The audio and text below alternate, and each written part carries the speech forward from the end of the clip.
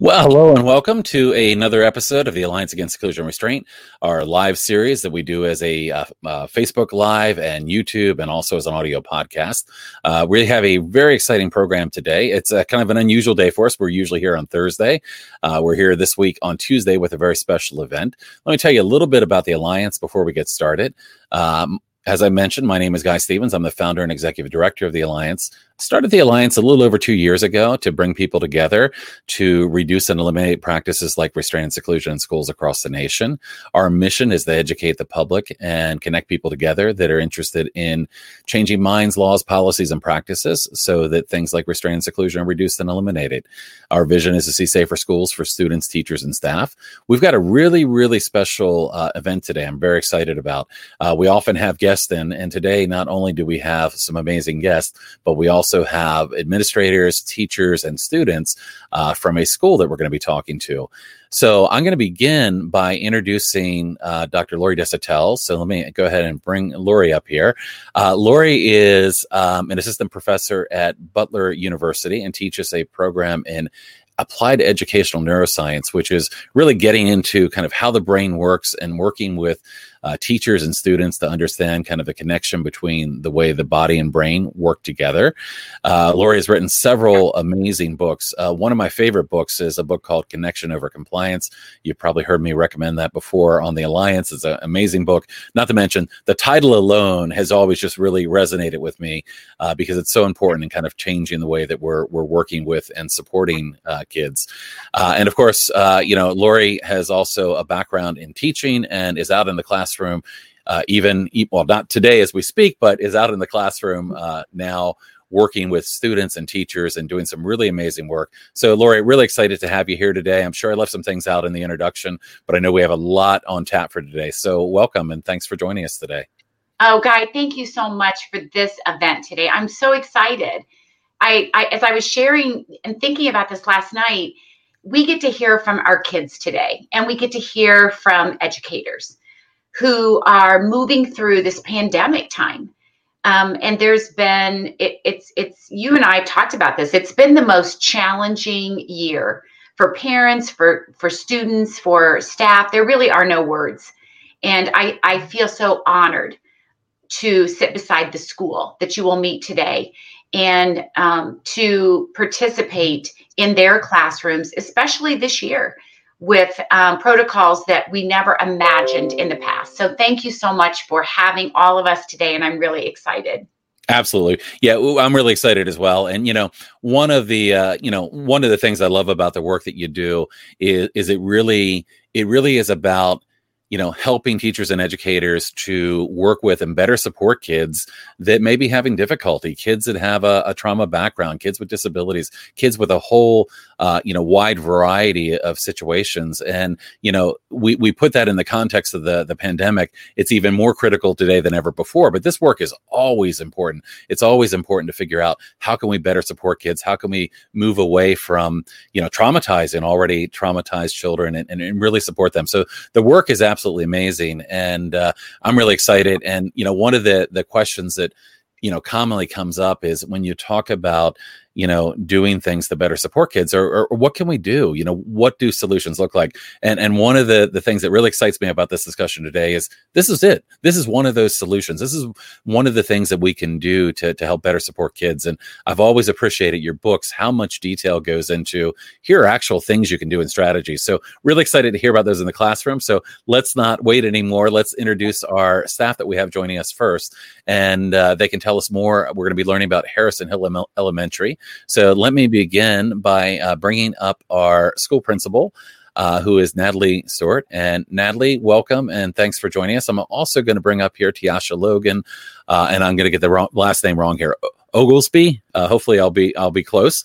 And so welcome you both. I know you're both there from are Harrison Hill Elementary in the Lawrence Township of Indianapolis.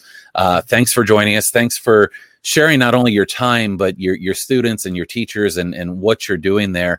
We're really excited about the work that's going on. So welcome, and then we'll get into having you tell us more about who you are and what you do. So Natalie, maybe we can start with you, and you can tell us a little bit about your role and about Harrison Hill Elementary. Thank you so much for having us. What an honor to be with you and to meet you. And of course, Dr. Lori, thank you, because we owe you so much. So as you had mentioned, my name is Natalie Stewart. I'm the proud principal of Harrison Hill. And we had an extraordinary opportunity this year to work with Dr. Lori. I've been fortunate enough to know Dr. Lori for years now, as she's a Lawrence Township resident.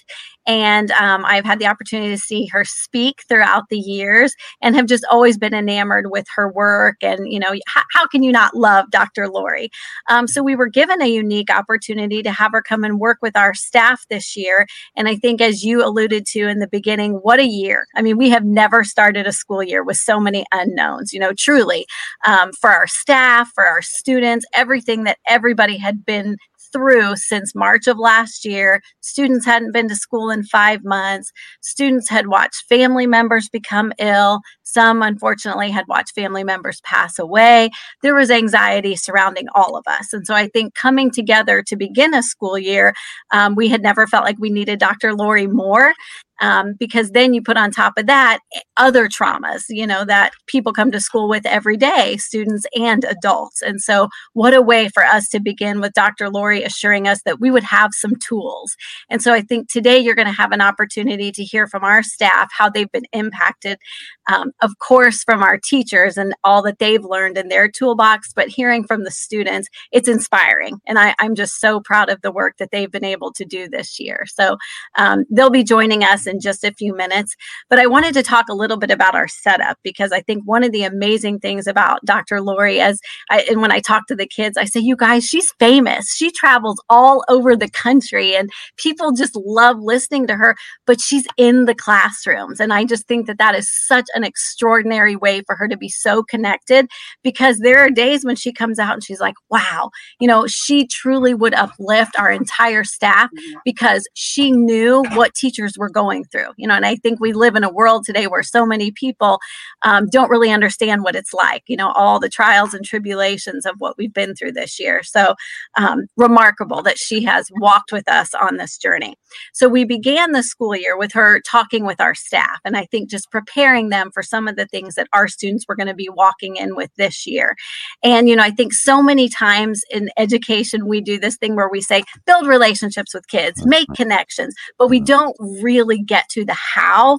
And Dr. Lori has given us toolbox and tools and so many things to get in there and really work with. So the things that we're going to talk about today, it's not a scripted program. You know, it's not about here you go and it's all better. It's about really taking some strategies and diving in and integrating them throughout your entire day. And that's what our teachers are working on doing. Is it perfect? No. Absolutely not. But it's a start, and we're just really scratching that surface on getting to some things that are just so critical and so important, because we know that what we want in the morning is for everybody's basic needs to be met, and then we want their brains to be ready to learn. And what we know is that today, that's not how everybody comes to school, adults included, right?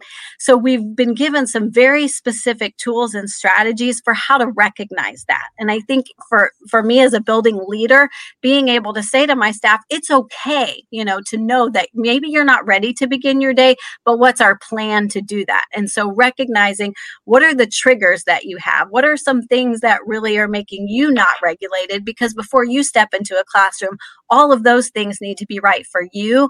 And once we've come to that understanding and self-awareness, we've really been able to dig in to learn how to do that with kids. And that's the impact that I see when I go in for classroom observations. I see how those changes are coming through in student conversation, in student learning. So that's when you know that that work is truly integrated. It's not about what you do for the first 10 minutes of the day or 20 minutes here. It's that that's the climate and culture of how we're going to do business at Harrison Hill. And so that's really the journey that we're starting on. And I mean, of course, we'd love to keep Dr. Lori forever. But, we're just hoping that the model will continue. We have some people that are in leadership roles in our building. And so they get to go into other classrooms and help facilitate learning for other teachers in other classrooms. And that's how we've been able to see our work really multiply. That's fantastic. And the success that you're having with this, I mean, although I'm sure you'll have to give up Dr. Lori at some point. No. The fact that this can be another model for people that are out there trying to figure out how do we work with some of the difficulties that we have or the challenges that we have. How do we address the impact of trauma? How do we better support our students, our teachers, and our staff? So that's really great. And one of the things that you said that really stuck with me, because I've had many conversations with Lori, and the one thing that really sticks with me about her approach is that she has done a tremendous amount of research, and of course the books are fantastic, but she is learning just as much as the students, I think, sometimes when she's in the classroom. And I love how adaptable the approach is. And talking to Lori Kirkland as well recently, it's just really amazing. It's not just a matter of we have this finite expertise here. It's how can we evolve? How can we learn more? And it sounds like you're able to benefit both from that kind of approach. Absolutely. Yes. I mean, and just being able to watch her engage. And, one of the things that I think has been a challenge for us all this year is going from an in-person setting to a virtual setting and back again. And Dr. Lori's strategies have no boundaries. Watching her stand in front of a big giant Zoom is just as engaging as if she were in person. And she really wanted to work with classes that were virtual, so that she could show teachers this is possible. We do build connection. We do build those strong relationships, even if we're not in the same room. And that's been very powerful. You're speaking my language, relationship, right? So Tiasha, why don't you tell us a little bit about your experience working with Dr. Lori and kind of your role in all of this as well? Thank you. So Tiasha Oglesby, assistant principal at Harrison Hill, proud assistant principal. I've learned so much, and I think that's a great way to say it. And I like to see Dr. Lori's face when you said that she's learning so much along the students, because I think that's kind of my expression exactly, is that there's so much learning that happens as you're applying it and just like really expanding and shifting your own thinking, that you're really not even thinking about it as like another thing to do, because you're learning alongside them. So it's just kind of like Stuart said, a way of how we just do business now. And I think it's a mindfulness and an awareness in general with this framework. And that when you realize that you are coming from just approaching it from such a different aspect that you've ever maybe, like for assistant principal, approached discipline, then that just mind shift alone is so powerful. So I think that's a huge piece of it. One of the huge takeaways that I've been able to really apply in my position this year is consequences over experiences. And it's probably my favorite part so far. Like, it really has shifted the way I do things and the way I assign, reactions to certain behaviors, and just how I coach teachers to kind of process these consequences or experiences with them. And I really thinking about regulation and the brain state and sensations, and really honoring those, and then providing students with experiences for them to be successful. Traditional punishment, how we've done it, or just in the past, it truly hasn't changed many patterns. We really haven't seen that over time really make drastic impact.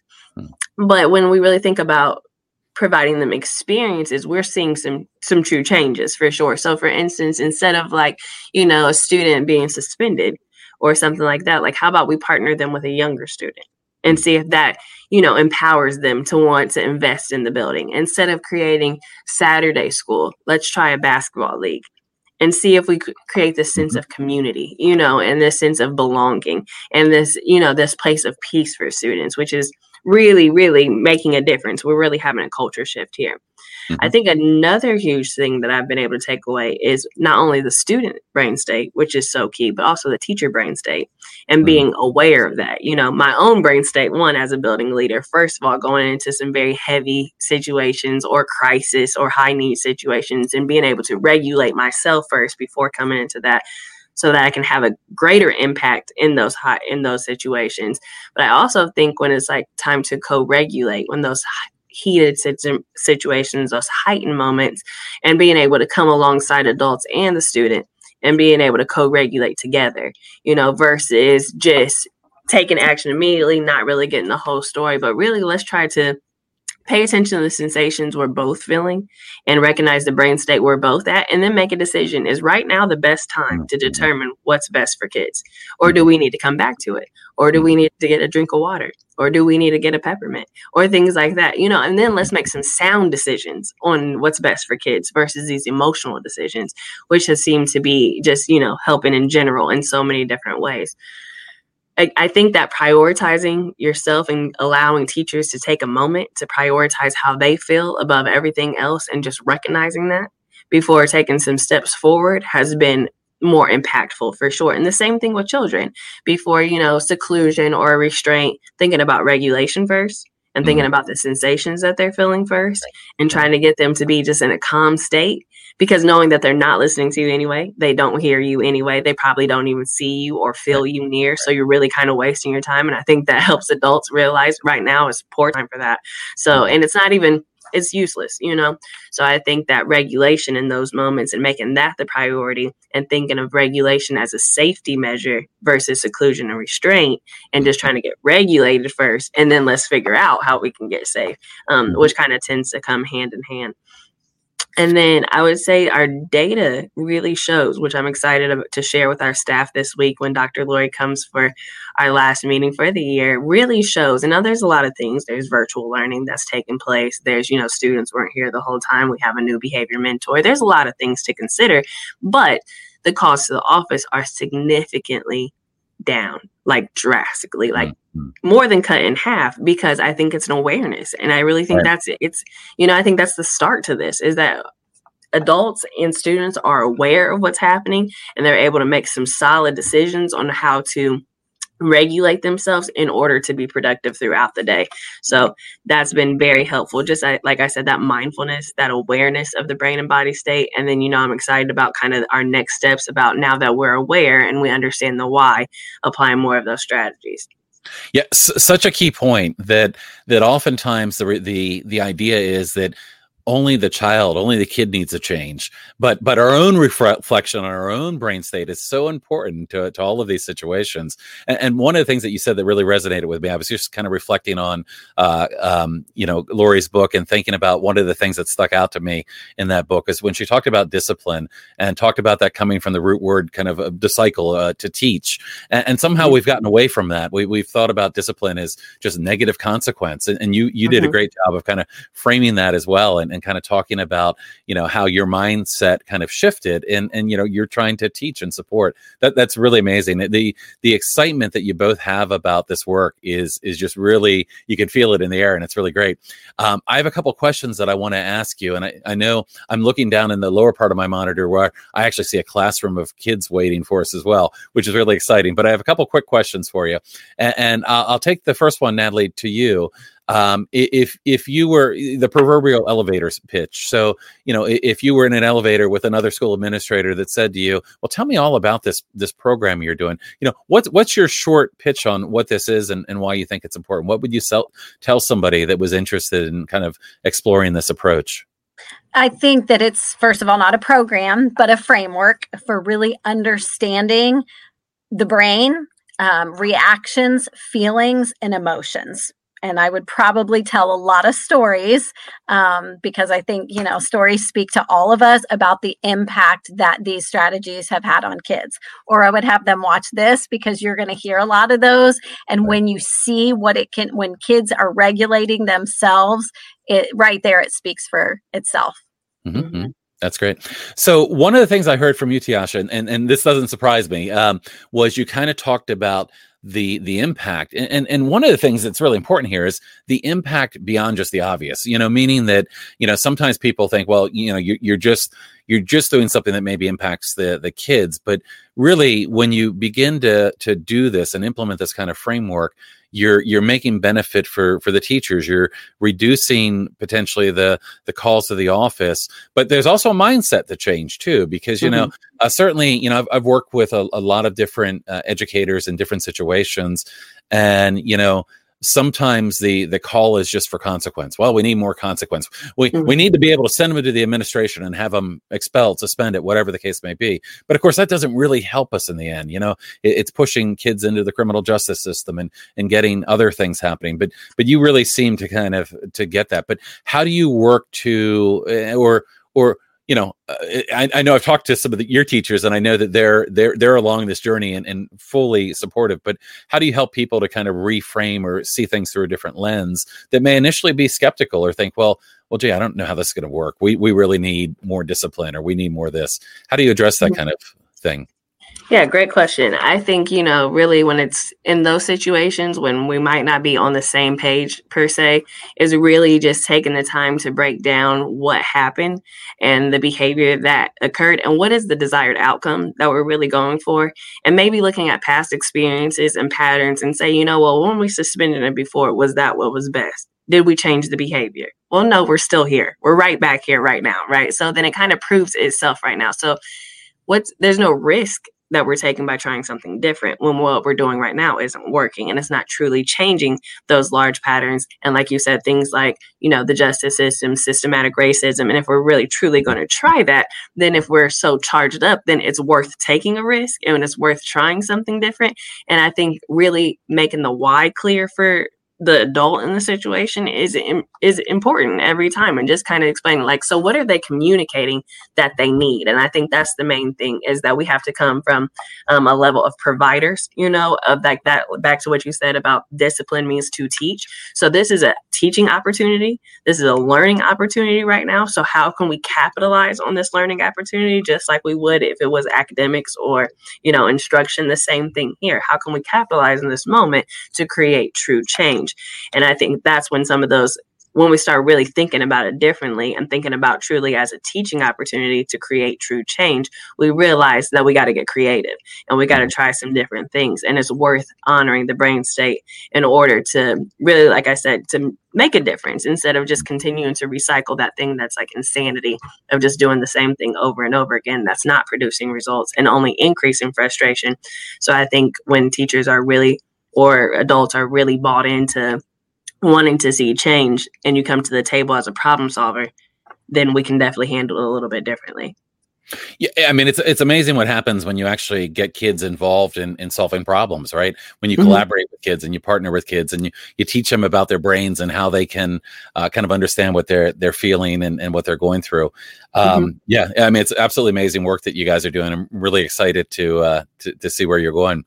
And I think that's a great point about giving kids the voice, and I think bringing the kids in more in those consequences or those experiences and just kind of letting the students speak from their own experience is also helpful for the teacher to kind of realize that this is what they need. They're asking for help in a very unique way sometimes, but they're definitely asking for help.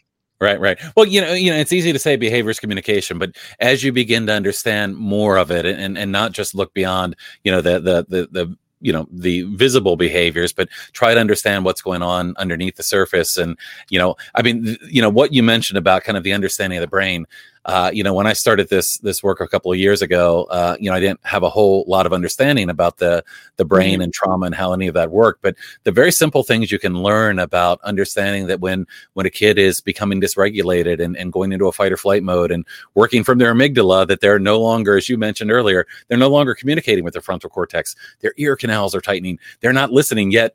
Often there's that compliance-based approach, which is things end up being a battle of wills when a kid's not even able to listen or process at that point. So, that to me is such an important lesson of, having everyone understand how the brain works. It seems like so much is avoidable when you begin to understand, oh, gee, they're maybe they're hypervigilant or maybe they're dysregulated. And just knowing that changes the approach that you take, right? Mm-hmm. Mm-hmm. Yeah. Definitely. So I see a very excited room full of kids and teachers, and I definitely want to start moving in that direction. But is there anything else you wanted to add before we do that? No, I don't think so. Just thank you for having us. We appreciate it.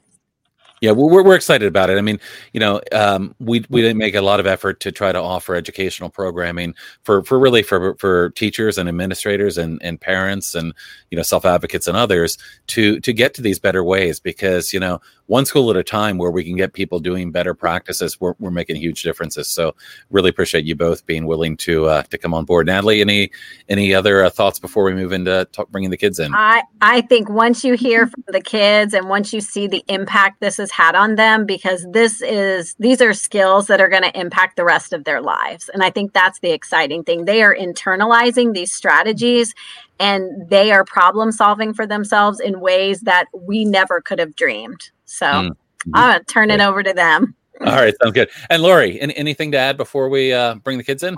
Well, just that it is the leadership. So these two brilliant leaders that we've been listening to, that's what's making this work. And relationships were a priority when I got to Harrison Hill. So, I want to give credit where credit is due. There are many adults in this building that work hard every day. I think of Tammy, I think of Neil, I think of Mr. Wallace, I think of all the staff. I mean, this is a community of educators that were ready for this framework. So it's because of Tiasha and Natalie that it's really just growing and developing, and will continue to do so. This will be sustainable. Absolutely. That's a really great point, because, I often talk to parents and even teachers that reach out that want to impact some sort of change. But getting that buy-in at the top, getting the leadership behind a program, you can bring in all the training in the world, but if the leadership is not bought into the philosophy, the ideas, it won't last. And it's so important to have that. And, so really appreciate, both of you coming on to share that, because that kind of enthusiasm, I think, is hopefully something that other people will be inspired by. So, thank you so much for that.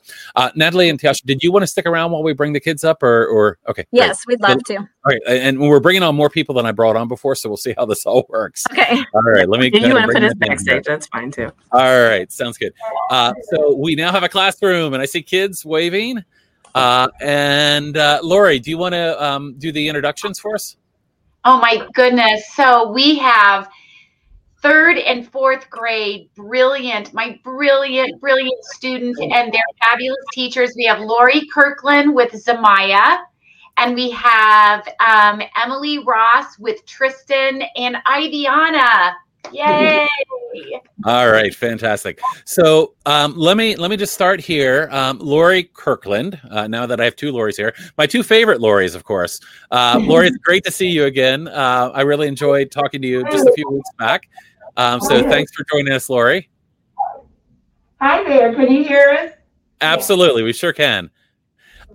So, Lori, I know we interviewed you recently, and you talked a little bit about the work that you've been doing with Lori Desautel. Can you tell us a little bit more and how things are going? And I know you're there today with students, and I know we're at school, so we've got to have our mask on. But tell us a little bit about your experience, and then I'm really eager to talk to Zamaya.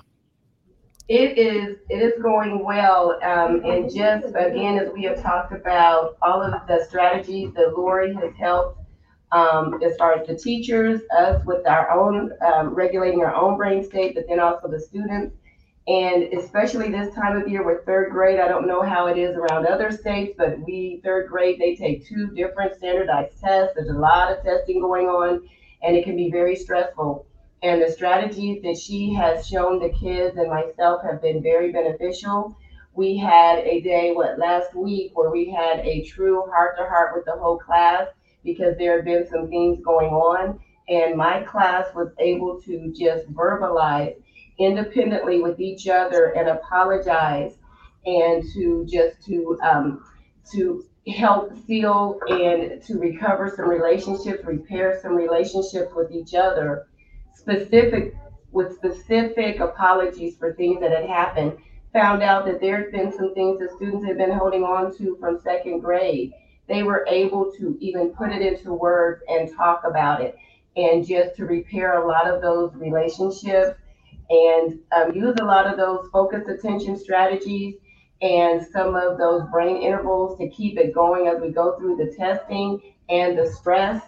And it just kind of built up, and we all had to have a discussion about it, and it was wonderful. This one right here too, she even shared, and I'll let her share, but she talked and was very honest about it, and also the way that the other children are open and listen to each other. It's huge what Lori has done and the strategies that she's helped us with, and the kids understanding how their brains work and how it affects and impacts their bodies. And it's huge what you're doing. Lori, you're amazing. I had the privilege to interview you recently, and it's amazing, what an impact this can have in the classroom. So if you would you introduce your student Zamaya to us? Yes, this is Zamaya Sanders, and she has been one of the student gurus. She has taken Dr. Lori's work, and she's even gone down to second grade and helped Dr. Lori model some strategies with them. So I'll let Zamaya kind of take it away and maybe talk about what is your favorite focused attention practice, or what is something that you've learned. What's been the biggest thing that you've learned from our work with Dr. Lori? What I have learned. And you can take that off. I'll put mine on. What I have learned from Dr. Lori is how to keep yourself calm when there's something really bad. Say if somebody that you were sitting by at your desk and somebody just keeps doing stuff and makes you really mad. So if that person makes you really mad, Dr. Lori told us to just do a focus attention practice. This one is my favorite one. So you push your hand up and then you fold the other half of your hand, and then you keep doing that. So it's going to calm you down. And the one thing I like about this is because you have to look at your hand to make sure you're doing it the right way, or else it's just going to just make you mad, and you're just going to be like this instead of looking at your hands to make sure you're doing it the right way, and then take the other person doing it. And if they keep on doing it, and you go to Miss Kirkland and you ask her, can you either move like that, or can you tell that person to stop because they keep touching my desk, please? So when you're doing this, you're focusing more on this than what on your neighbor and what's getting you upset, and going, what does that push you to? What part of your brain? My prefrontal cortex. If you keep focusing, but if not, you're gonna go to your amygdala. Your amygdala. And where's your amygdala at? Right here. Is that the prefrontal or is that the amygdala? The amygdala. No, the amygdala is right. Okay. This is the And Zamaya, what happens when your amygdala gets upset? What happens then? It makes you really mad, and it makes you want to go off on everybody. But instead, you were trying to keep that inside, and you try to go back to the prefrontal cortex and go back to what you were working with. You're amazing. You're amazing, Zamaya. This is great. You know more about the brain than most adults do, and that's really incredible. So what grade are you in? I'm in third grade. Third grade, and you've been helping some of the younger kids learn as well? Yes. Teaching them how to use some of those practices? Yes. Yeah, that's really great. So aside from that practice, what do you like best about learning about the brain? When Dr. Lori comes in and she teaches us new brain intervals and practice attention, so we can do stuff say I'm gonna use Miss Kirkland as an example. I kind of tell Miss Kirkland something. She has a handful of kids coming up to Girl, her. preach it. Pull that down. Preach it. Say it louder. Go ahead. Everybody keeps coming up to her, and I keep tapping her. So that's making Miss Kirkland mad and making her go to her and making her one. But instead, she just stop. Nah. That's great. Maya, honey, thank you. That was just awesome. That's amazing. Yes. So, Zamaya, let me ask you just a real general question. Any idea what you want to do when you grow up? When I grow up, I don't get to do this and I do, I'll be okay with it. But I want to be a baker cause that's two of my favorite things: baking cakes and also artwork. I love artwork and I also like baking. For Mother's Day, I baked my grandma a Mother's Day cake with the Mother's Day word on it, and then it had little rose petals around it.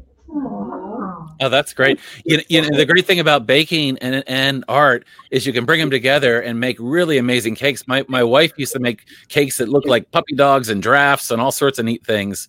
So you can take a class and learn how to decorate cakes. That's a lot of fun. But one thing about baking is when you bake, you want to show your passion, but you don't want to show too much because the gooder you get means the slower you have to go. So if you go fast, that means you're not really working hard on what you're really trying to push yourself forward to doing. Instead, you gotta take your time to do this instead of being like, oh my god, I gotta do this, I gotta do this, I gotta push it. Oh my god, you have too many orders. Yeah. You want to take your time. But you want to take your time because you know you're not going to be able to get it doing in time or all in one day. So you might want to say, I'll do your cake, but I have to do some other cake. So would you mind if it be a little late? And you want to be putting out your best product. So you want to take your time. Also, one thing my mama taught me about baking is you can tell sugar from salt by how you hold it. You don't have to look at the bag or nothing. You can tell sugar from salt. Oh, that's really interesting. So you might even need to, if you become a baker, you might even need to use your brain breaks while you're baking, because you might need to, instead of just rushing, you might need to take a break and kind of refocus, right?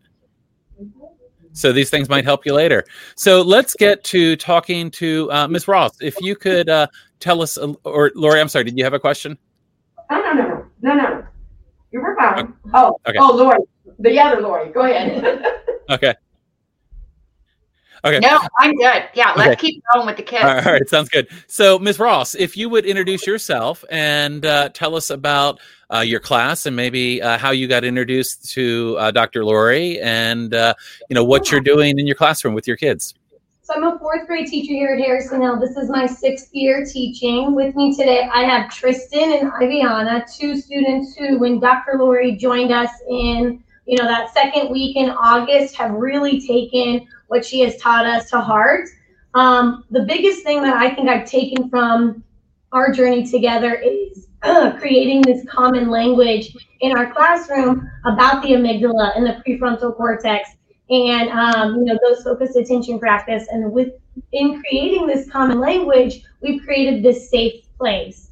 And so in creating that safe place, kids are trusting each other more. They're talking about things that are deep and personal to them. And they're coming, just kind of to me on a deeper level than years past. So this community that we have built together through the work with Dr. Lori has been the most transformative thing in my classroom. Tristan is with me today because he has shown these focused attention practices at home and has even sent videos to myself and Dr. Lori doing them with his mom and showing somebody else. And Iviana is here today because she loves to take a focused attention practice and put a little spin on it and make it her own and try and teach it to other people. And she also asks some of the most amazing questions that I would never even think to ask. Dr. Lori is here. So these 2 students have really taken what they have learned to heart and are practicing it almost daily.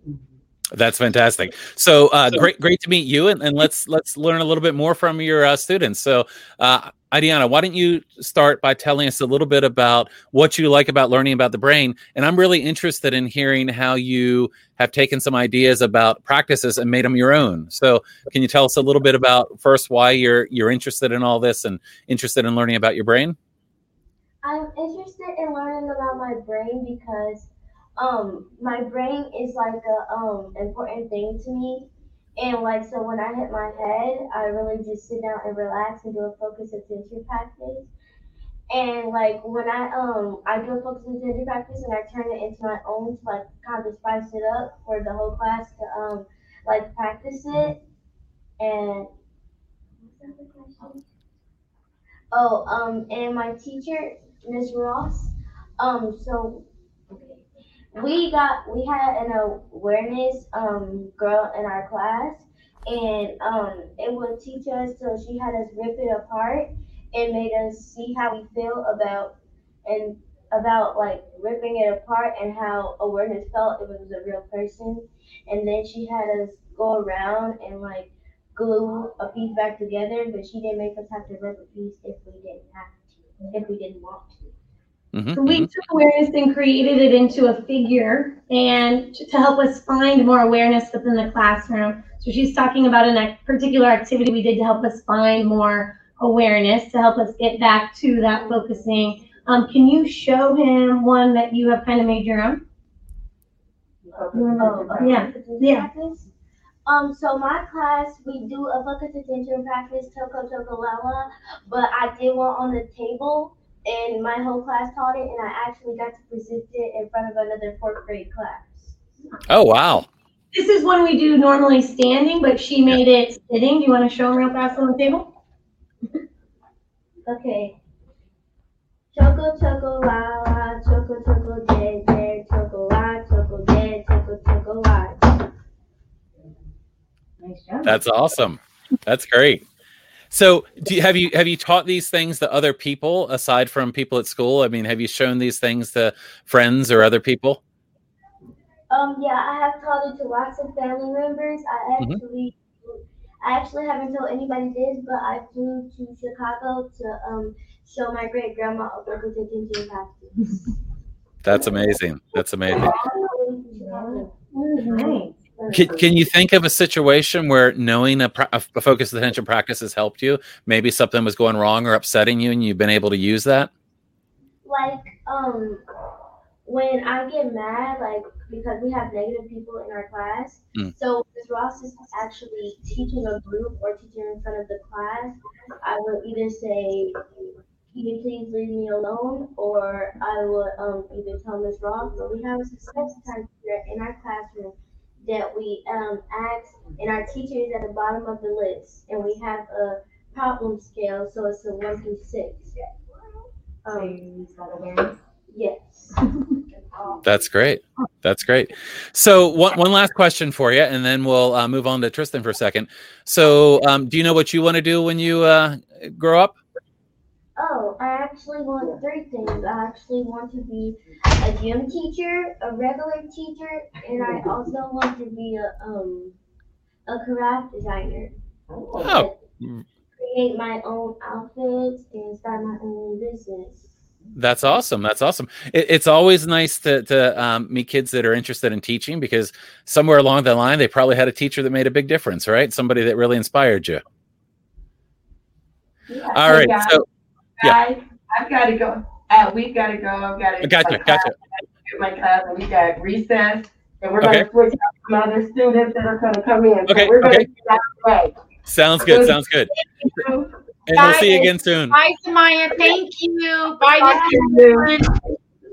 All right. So we'll transition over to Tristan. Tristan, it's nice to meet you. How you doing? I'm doing good. Good. So what have you enjoyed about working with Dr. Lori and about learning about your brain? What I've enjoyed about learning with Dr. Lori is that, if you're mad, you can find a way to help you figure it out.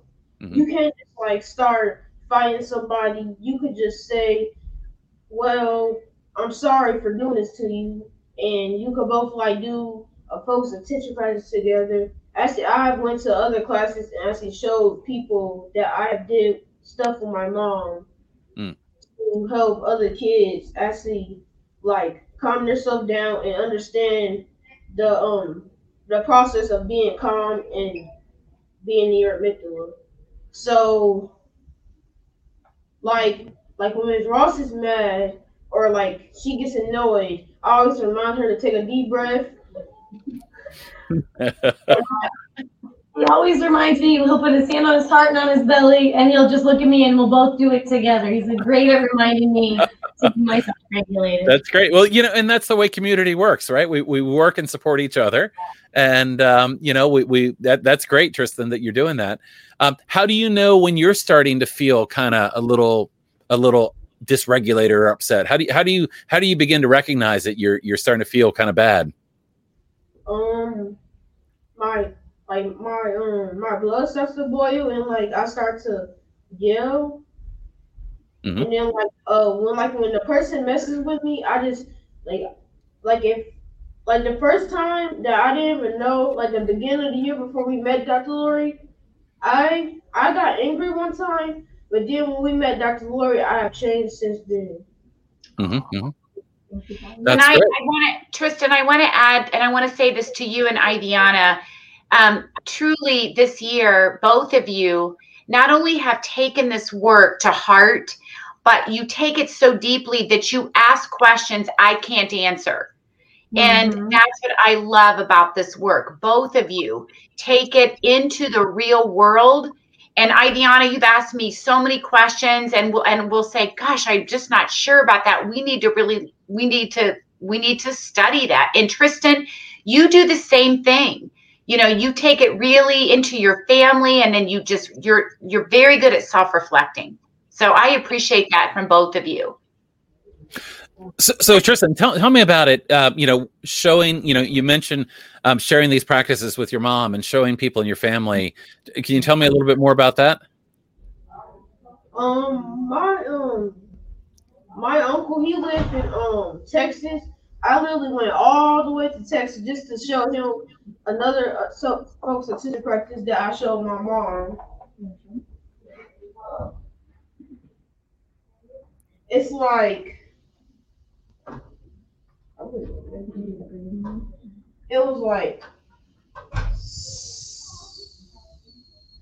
then you keep on taking it. It's called firecracker breathing. Mm-hmm. Mm-hmm. And that helps you to start to feel like your amygdala's on fire, right? Yeah. What do we do in our amygdala when you feel like you're gonna blow? What's the symbol we give each other? We do this to tell that we are in our amygdala. We need to take a break and just put it alone, almost flipping our leg. Mm-hmm. Mm-hmm. So by being able to do that and then do some kind of exercise to help yourself, rather than having things kind of get worse and maybe you get in more trouble and then even feel worse, you're able to kind of get things settled back down before things get worse, right? Yeah. Yeah. Does it feel good to have some control over not feeling like you're going to lose control? Yeah, it does, because when I was out to Dr. Lori in this morning, I also heard that because we in class we were all talking about what we can remember from the beginning of the year. So we all used our hippocampus to remember back, and that's basically a superpower to actually remember all that stuff from months ago. So you added the hippocampus in. We've talked about the amygdala and the frontal cortex. What's the hippocampus do? It helps you remember things, even if you need help to remember them. That's great. That's great. So let me ask you one more question. We're going to move on to another student, but I'm going to ask you the same question I've asked the others. Any idea what you want to do when you grow up? Actually, I have three things. I want to be an artist. I want to own a zoo, and I want to help homeless people. Oh, that's great. That's great. Well, it has been a pleasure, Tristan, to talk to you. Maybe sometime I can see one of your videos of you doing that, doing the practices. It sounds really cool. Wow. All right. So thank you so much. So, Lori, who else do we have joining us here now? So bye-bye. Bye-bye, guys. Thank you so much. Thank you. Thank you, Iviana. Thank you, Tristan. You guys were great. So we have Miss Michelle Holmes, and then Mrs. Carly, and we've got second grade. So, okay. Yes. Okay, great. So Michelle, why don't you tell us a little bit about who you are and tell us about how you got involved in working with Lori and, kind of your experience and kind of working with this framework and understanding the brain. Yeah, absolutely. Here, I'll take my mask off for a little bit. Sure.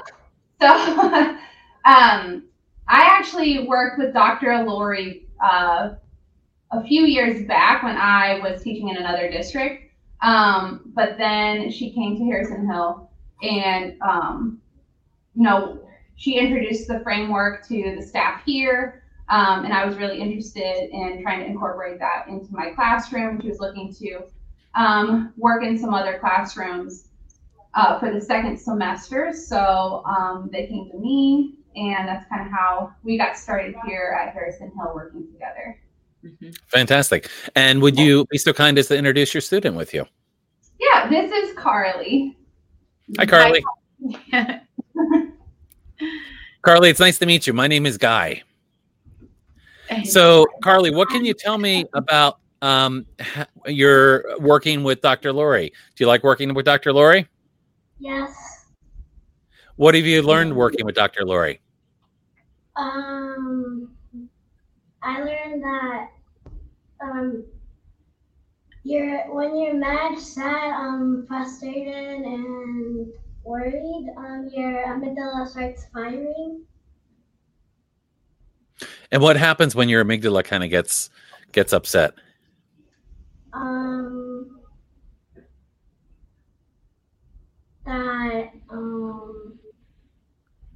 Does it make it a little bit harder for you? Yeah, it makes me stressed out when I'm doing anything. Mm-hmm, mm-hmm. Yeah, it's hard to do other things when you're feeling stressed out, huh? So what have you learned about helping you to kind of, do focused attention practices and things like that? What have you learned through Dr. Lori to help you if you feel like your amygdala is beginning to get upset?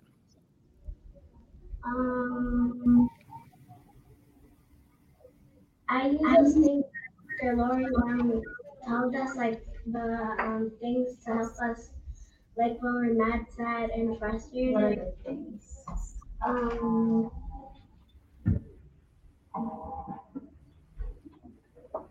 What's something that you like to use to help you?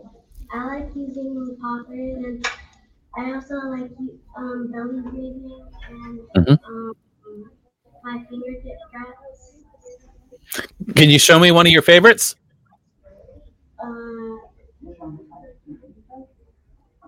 Okay.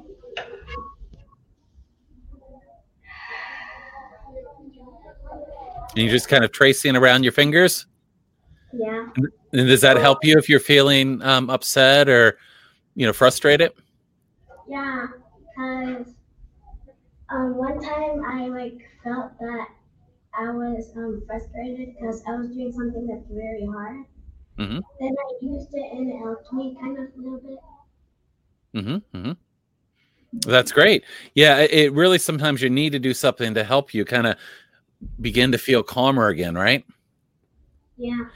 Have you been able to teach other people, maybe anybody, friends or family or anybody, how to use any of these practices? Yeah. Yeah. Do you think it's helped them too? Yeah. Good. I told my mom some and my brother, because one time my brother was mad and I helped him. Uh-huh. Now, has it helped you maybe at home too if you felt upset? Yeah. Good. So I'm going to ask you one last question here, and it's a question I've been asking everybody. I want to know if you have any ideas of what you want to do when you grow up. I wanna be a cheerleader and a singer. And a what? I'm sorry. A cheerleader and a singer. Oh, very nice. So you like to sing? Good. Well, singing can be another great way to express how you feel and your emotions, right? Yeah. Good. Well, thank you so much, both of you, for joining us today, Michelle and Carly. And we're going to move into, I think, our 6th grade. Mm-hmm. That's right. Thank you, Carly. Thank you, Carly. Thank you, Miss Holmes. And you know what, Jemiah, you might scoot in, honey, just a little because we can't see you very well. So, Guy, I want you to meet. This is Mr. Peterson. Okay. And this is Jemiah. This is 6th grade, which I think of as middle school. And so this is where I am this semester, also with Miss Holmes. So take it away, because I know you guys just have a few minutes. Oh yeah. Okay. Hey, thanks for having us on. I appreciate that. Yeah. No, thank you. Thank you.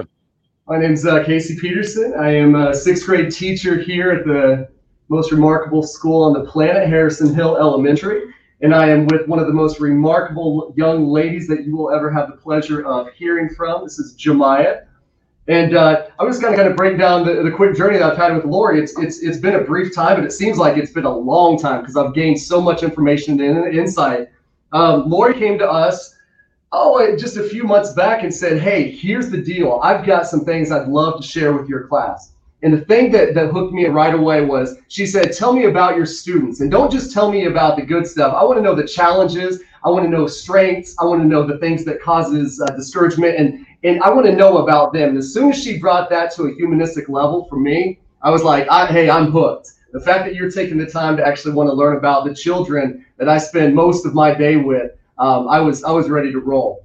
And I told her right off the bat, I said that one of the main things that we want to work on with 6th grade especially, we want to figure out, why is this happening? Why am I feeling a certain way? Because they understand when they're discouraged, they understand when they're angry, they understand when they're frustrated or anxious. They've got the feeling of it. I mean, that's pretty easy to identify. But I wanted them to be able to say, why is this actually happening to me? Why do I feel this way? And I asked my class a couple of questions before Dr. Lori came in the first day. And someone raised their hand. It might have been Jemiah here. And someone said, well, why is it when I get super frustrated or super anxious or angry, why is it suddenly that I get what's called tunnel vision, where I can only see what's in front of me and I can't hear anything? I'm like deaf, like I can't hear the teachers. I can't hear other people trying to direct me in certain ways. And I said, you know what? The same thing has happened to me. And I looked around the classroom. I said, if that's ever happened to you, raise your hand. And I kid you not, I've got 23 kids in class. All 23 hands went up. Not one of them, including myself, understood why that was actually taking place. And I think on a humanistic level, when kids were able to see the fact that a teacher and everybody else had the same feelings, they didn't feel like they were abnormal. In fact, I think that's something that brought attention to everybody in class, that what they're experiencing is normal. It is okay. It's natural. And Dr. Lori expounded so much information upon why things happen. I think that suddenly the class was more like, oh, well, that makes sense now. I have a better understanding of what's going on when I'm feeling a certain way. And with that, so now that we've labeled it and we understand why it's happening, Dr. Lori brought in these little pictures of brains. And I was like, well, what is this? This is like a little cutout. We colored them up. And she said, here's what I want the class to do. Every morning when they arrive, I want them to have this magnet. It's on a side of a spot where they can place magnets. They're going to move the magnets up and down, depending on where they're at. If it's up at the top, everything's going well. And if it's down low, they're having a rough start to the day. And what that does is it makes them understand their regulation. It allows me to see where they're at to start my day so that I can better kind of address certain students that may not be feeling so great. And as we've done that, we do this every single day. As we've done that, the kids are being more aware of what they're actually feeling and seeing. And we've used a ton of different engagement strategies to actually help regulate themselves when they're feeling a little bit off. And I know as a teacher, personally, it also helps me regulate myself when things are going a little chaotic, or there's a fight or a distraction or a discussion that shouldn't be taking place. It's causing me to take more time and thinking about what's actually happening around me. Instead of reacting, I'm being a little more proactive. And instead of trying to assign punishment out of my own frustration or anger, I'm getting to the point where I'm doing a better job with the help of Dr. Lori, her advice of actually absorbing, taking in, and then reflecting before I decide to take action on whatever the consequence happens to be. And so I'm going to let Jemiah, she's, like I said, not just a remarkable student, but a remarkable person. And I am blessed to have her in class. And she volunteered to come in here today and to be with everyone here. And I'm very proud of her. And she's a smart girl. She's going to give some really good answers. So if you have any questions for our friend Jemiah. Sounds good. Well, and thank you. Thank you so much for that introduction. And, I really appreciate you sharing that story about, kind of the, everything kind of focusing down and I not really hearing. And, because so much of this is not just important for the student to be able to reflect on their own state, but for the educator. And if you as an educator realize that, when somebody gets overwhelmed and they're in a fight or flight response, that they're not working with their frontal cortex, your approach changes. You're no longer, because often what happens is when kids begin to have difficulty and they begin to get escalated, the response is to demand compliance and to, try to provide, instruction. And at that point, if the child's really not listening because they're not communicating with the frontal cortex, we're not going to be effective. So much of this is important for both sides, the educators and the students. So Jemiah, welcome. I really, really appreciate you joining us today. My name is Guy, and I just wanted to meet you and hear about what you were doing. And I've been working with Dr. Lori for some time, who does some really amazing work. So can you tell me what have you liked about working with Dr. Lori and about learning about your brain and the way your brain works? Some of the things I love with working with Dr. Lori is that we learn about why we react a specific way during different times, and we learn about different functions in our brain and why we do certain stuff. Does it help it make more sense to you? Why when you get upset you feel a certain way, knowing the way your brain works? Yes. And have you found it helpful, learning, focused attention practices, so that if you do feel because when you begin to feel badly, when your amygdala really begins, kind of activated, it really doesn't feel good to feel that way. But, you feel like you want to run, you want to do something, it doesn't feel good. So have you been able to apply some of those practices to help you when you feel like you're getting upset? Yes, all the time. Do you have a favorite practice that you've done? Yeah, the little girl did in here, the 5-finger one. Yeah, that actually works very good with me. So do you find? Can I interrupt you? Yeah. Jemiah does some things that are regulating that she wasn't even aware that are right. She is a fabulous basketball player, and dribbling, any type of ball playing, sports movement, that's regulating. And so she's learned also, Jemiah, you really like to doodle too. Just like to kind of play with art a little bit, draw, and so, that's something she's discovered, that she does those things and that they can serve her so well when she is, when her nervous system is feeling rough. Yeah, that's a great point. It's funny how, I think we sometimes evolve different ways of helping to relieve our own stress, and we don't even realize it. But the power of having somebody point out the connection between our brain and our nervous system and the things we do, the fact, and again, school is a place where we have a lot of expectations, and, sometimes we need that movement break, or we need that rhythm, or we need something to kind of help us when we're getting overwhelmed. So, Jemiah, tell me about a time where you found that you needed to do something to help yourself to kind of regain your calm. So when you're feeling tense or anxious or upset, what's something that you do to kind of control the situation, to slow things down? What I would do is I'll start to draw or doodle or something, or I'll get my fingers and I'll just go. And then I just breathe in and out as I go up and down with my fingers, and it kind of takes my mind off of what I'm upset about or nervous about or scared or something. It kind of takes my mind away from it and gets me into a calmer place. Have you taught these practices to any of your friends or family? Yeah. And have you found that they've been useful? You like to play basketball, right? So, sometimes we get really, fired up or upset sometimes if the game's not going well. Have you been able to use them in other situations aside from the classroom? Yes. Yeah. Very good. So what is the most surprising thing that you learned about your brain? Is there anything that surprised you when you learned it? You were just like, wow. Yes. And what was that? That like fight or flight. Yeah, isn't it funny how you probably had that fight or flight response before, but once you know that those things are like normal reactions, everybody has them. Everybody has that, and different people respond differently. So you've probably seen that. You've probably seen that in friends or people you knew, people that might get really upset and try to fight, or people that might run away. But isn't it interesting to know how that all happens in your brain? So I'm going to ask you one last question, and then we'll let you both go. So you're in 6th grade? Yes, sir. Okay. And that wasn't my question. I have one more. Any ideas what you want to do when you grow up and get out of school? I want to be an entrepreneur or either a doctor. Ah. So do you have a certain kind of business you would like to have?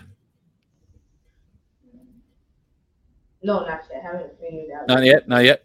Well, there are a lot of opportunities out there. World always needs good ideas, and who knows? Maybe something you learn here about your brain can help you as you start a business or go further with your life. So, Jemai, thank you so much for spending some time with us. I know it's probably you might have needed to do a focused attention exercise before you came in here because this might have been a little stressful. But I appreciate you doing it, and thank you as well, Mr. Peterson. It sounds. I love to hear your excitement. It's so exciting for me to hear a whole team of people here at your school that are excited about doing some great work. So thank you so much. I appreciate you having us on, and Dr. Lori, thank you for. Mr. Peterson, thank you. Yeah, thank you so much. And Jemiah, thank you. Now go remind everybody they have cake to eat, the brain cake. I forgot to say it. Go tell everyone there's brain cake. That's right. That sounds good. Yeah. Yeah, you did great, sweetie. I'll see you in this Thursday, Friday this week. Sounds like a plan. We'll see you soon. Have a good day, everyone. Hey, thank you so much. So, Lori, if you want to stick around, you and I can, have a little bit more discussion here. And I don't know if Natalie's still off screen. If she is, I'll bring her back and maybe she can join us as well. But that was really fantastic. Hold on. It looks like she is actually in the class, in the meeting room. Okay, there you go. You are. All right. I saw you move in there. Yeah, I saw you move in there. I was trying to make the kids' screen bigger, so I at one point it kind of moved everybody back into the waiting room. So I'm glad you were able to stick around. What an honor to get to meet your staff and your students. You've got some amazing kids there, and again, I said this earlier, but you've got a group of young people that understand more about their brains and about the impact of life and stress. I mean, this is how we raise successful human beings, it is by teaching them these things that they're going to need. I mean, you think about, kids as they go along, and the kids that are in middle school or high school now that haven't had this, this background, have often a lot of unresolved difficulties. And, I think that this is a great opportunity to start with, elementary school children, to have them develop skills that are really going to help them further in life and may keep them out of situations that would be, where this goes. If we're not able to learn the skills that are necessary and understand how our brain works, I think that the prospects aren't as good. And so this is amazing work. And thank you for sharing with us your school and your staff and your students. Thank you. I think that it's just hearing from them and seeing how they've applied this in their everyday lives and in, with their families. They're going home, they're living this work. And so I think you can hear any adult talk about it, but when you see the impact, it's really extraordinary. So absolutely. And what an amazing group of kids. I know this was probably a bit of a challenge to do because, wow, it seems a little scary, but they all did an amazing job. I do want to let people know that are watching live, now that it's down to the three of us. I didn't want to take questions from the audience during the, while we were talking with the kids. But if anybody out there that's watching has questions for, Dr. Lori or has questions for Natalie, let us know, and we'd be happy to address those as well. So with that, Lori, is there anything you want to add to kind of what we were watching there? Well, it was just so not only enjoyable, but so reflective to sit back and to listen to them, to have Tristan talk about teaching his uncle in Texas. And he means that. Tristan is intense and he takes this work seriously. Every emotion that he experiences is pretty intense. So he, just to hear Iviana, I didn't even know if Jemiah was going to show up, and she was just fabulous. I know that took a lot. She was just a little undecided. And then, Carly, and then, Zamaya, I mean, everyone today, it's almost as if they just told their nervous system stories, and it was a flow, I felt. I mean, I don't feel like they didn't need a script. So I thank the teachers for that. I left Emily and Lori Kirkland in like the 1st of February, and they continue this work. So that's what it takes. That's where it's not just when I'm there, but when I leave, they carry on. And that's what we do for. Yeah. Well, I mean, and unless we can begin to clone you, I think that's what we need to do, right? We need to get this out to classrooms around the country. We're trying. We're certainly trying. That's great. So a great point that Beth Tolley just brought up, and Beth is a member here of the Alliance. Beth brought up this point. She said the kids are going to be the change makers, and I think that's absolutely right. The impact that you are both having here on your staff and your students will be something that is felt in a very positive way down the road. So having the school administrators and the kids become really invested in this, I think is going to pay dividends, down the road. So let me ask you a question, Natalie, in terms of, one of the things that I'm really interested in is how can we get people across the country, schools across the country, districts across the country, adopting some of these better practices. One of the things that I found in working with parents from across the country is that things vary considerably from state to state, from district to district, from school to school. And how can we get people to move past some of the approaches that aren't working? And your team really talked about that as well, about, we keep doing the same thing over and over again and it's not working. You're doing other things. How do we make that change? Do you have ideas of how we can help to influence a greater change and I think a program like this is a great start, but what can we do to help others, realize that, sometimes the things we were learning 30 years ago, there's better things that we can be doing. So any thoughts on that? I think it really does take a good hard look at your systems and what are you doing right now. I think Tiasha spoke so brilliantly too. I mean, we had to really look at our entire system of discipline and getting back to, okay, we're seeing the same students. Their behaviors really aren't changing. So what is it that we're going to do? And everybody has to really own that. And, when you're getting at belief systems, it doesn't happen overnight. So knowing that you start with those change agents, I mean, the people you saw around the table today, they're ready to run.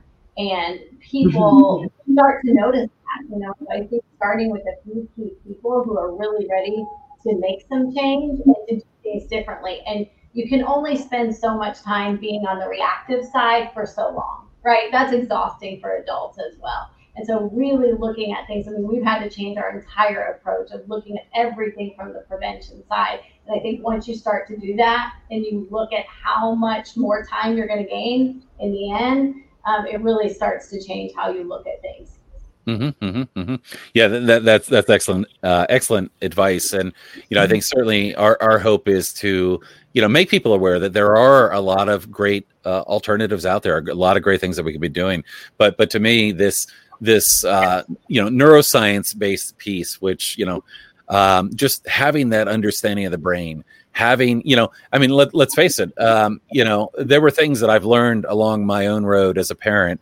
And I've got a background in science as well, but Some of this very simple neuroscience never really clicked with me until I really dug deeply into this work. And it's transformative. If you really understand the way our brains work, not only do you understand how your own system is working, but to understand that, when that child is having a difficult time, where they are in their brain, it's so important. So we've got a lot of really positive comments here. Lori, what else do you want to add in terms of, kind of getting this out there and getting other people, kind of moving in these directions? Well, so I really feel that it begins with the adults in the building, and I'm learning this. I wouldn't have said that 2 years ago. And that's something that we talked about when we have staff meetings at Harrison Hill. It begins with the adult nervous system. And when I say nervous system, the brain and body state. Mm-hmm. So and it's a paradigm shift. Natalie said that, it's really taking a look at where are we systemically, as far as looking at discipline data, looking at where patterns and gaps have fallen, and are just really taking a nice look at the really the nervous system of the school, because just like we all have dysregulation and regulation, and we move through state regulation, so do buildings. Mm-hmm. And when you have settled adults, you have settled students. And so I would say to schools that it's very important to really focus on the educator or staff brain and body state, and to prioritize that. As an administrator, Natalie's classroom is her staff at Harrison Hill. This is her classroom. And, when she has teachers and she's got staff and, paraprofessionals, anyone who office staff who are feeling rough, that has contagion in the school. Kids pick up on that. So we're hoping at Harrison Hill, and we're on our way, is really to create, this is, and I'm going to spend some time, I think, there again next year too, but we want to create a pilot school. I think we're creating pilot classrooms right now, with Lori Kirkland's classroom and Emily's, because I was in there the longest. But we hope to create a pilot school, which we've done in some other districts. But this one, where other teachers can visit, other administrators can come in, talk to Natalie, just to really, don't reinvent the wheel, but really, just look to see what's working well. So those. And when can we have one of those in each state? Oh my gosh, that would just, we need to talk about that. Oh, that would just be awesome. Let's just do it. Wouldn't it? So let me just share a couple quick comments, and we'll wrap up here because I want to be mindful of everybody's time. But lots of people with really positive comments. Terrific work. Great to see the kids. Let's see. People. Let's see. Really great work. Very nice. Somebody. Let's see. Another person talking about how wonderful this program is. All sorts of really positive comments here about the strategies. Really great to have the kids sharing those strategies and what they're doing. And again, as we wrap up, I want to, thank you, Natalie, for not only letting us do this, but working with the families of the kids to allow us to be able to do this program. Really, if you would, please thank them all for us. This is really could have a lot of impact. So thank you for working with all of your staff and teachers and families. Opportunity to share. That's great. So with that, we're just about at time here. Lori, did you have any final words that you want to add before we wrap up? Well, I just want to thank everyone today who's watching and just really encourage everyone to really think about this beautiful, complex time that we have, as we move out of this pandemic, because this pandemic has really opened our eyes to some things that maybe were not working so well, but some ways of being that we can now adopt and to really think about how we can pay attention in really inclusive ways to our brain and body states, not just from 10 a.m. to 10:30, but to, really think about how we can just immerse this in every aspect of the school day, which is what we're doing right now. So I just have a grateful heart. That's great. Excellent. Natalie, any final thoughts? No, just thank you so much for the opportunity to let our students shine and share their work. And Dr. Lori, thank you as always. Thank you, Natalie. Well, thank you both so much. I have a quick announcement to make for everybody else, but I will let you both go. So thank you, and we'll talk to you again soon. So as I mentioned, just a quick announcement here. This is an unusual show for us because we usually do every other Thursday, but this was a great opportunity. So I hope you enjoyed today. I will mention that our next Facebook Live event, we have Lori Petro coming to talk about Teach Through Love, helping adults and kids build stronger relationships with conscious communication. So you can probably get, there's a theme running throughout what we do. A lot of it's about connection, about relationship, about moving past compliance-based approaches. We absolutely could be doing better for kids and families and students and teachers and staff. And if we can, we need to. So thank you so much, all of you that have been watching and part of our community. And until next time, we'll see you again soon.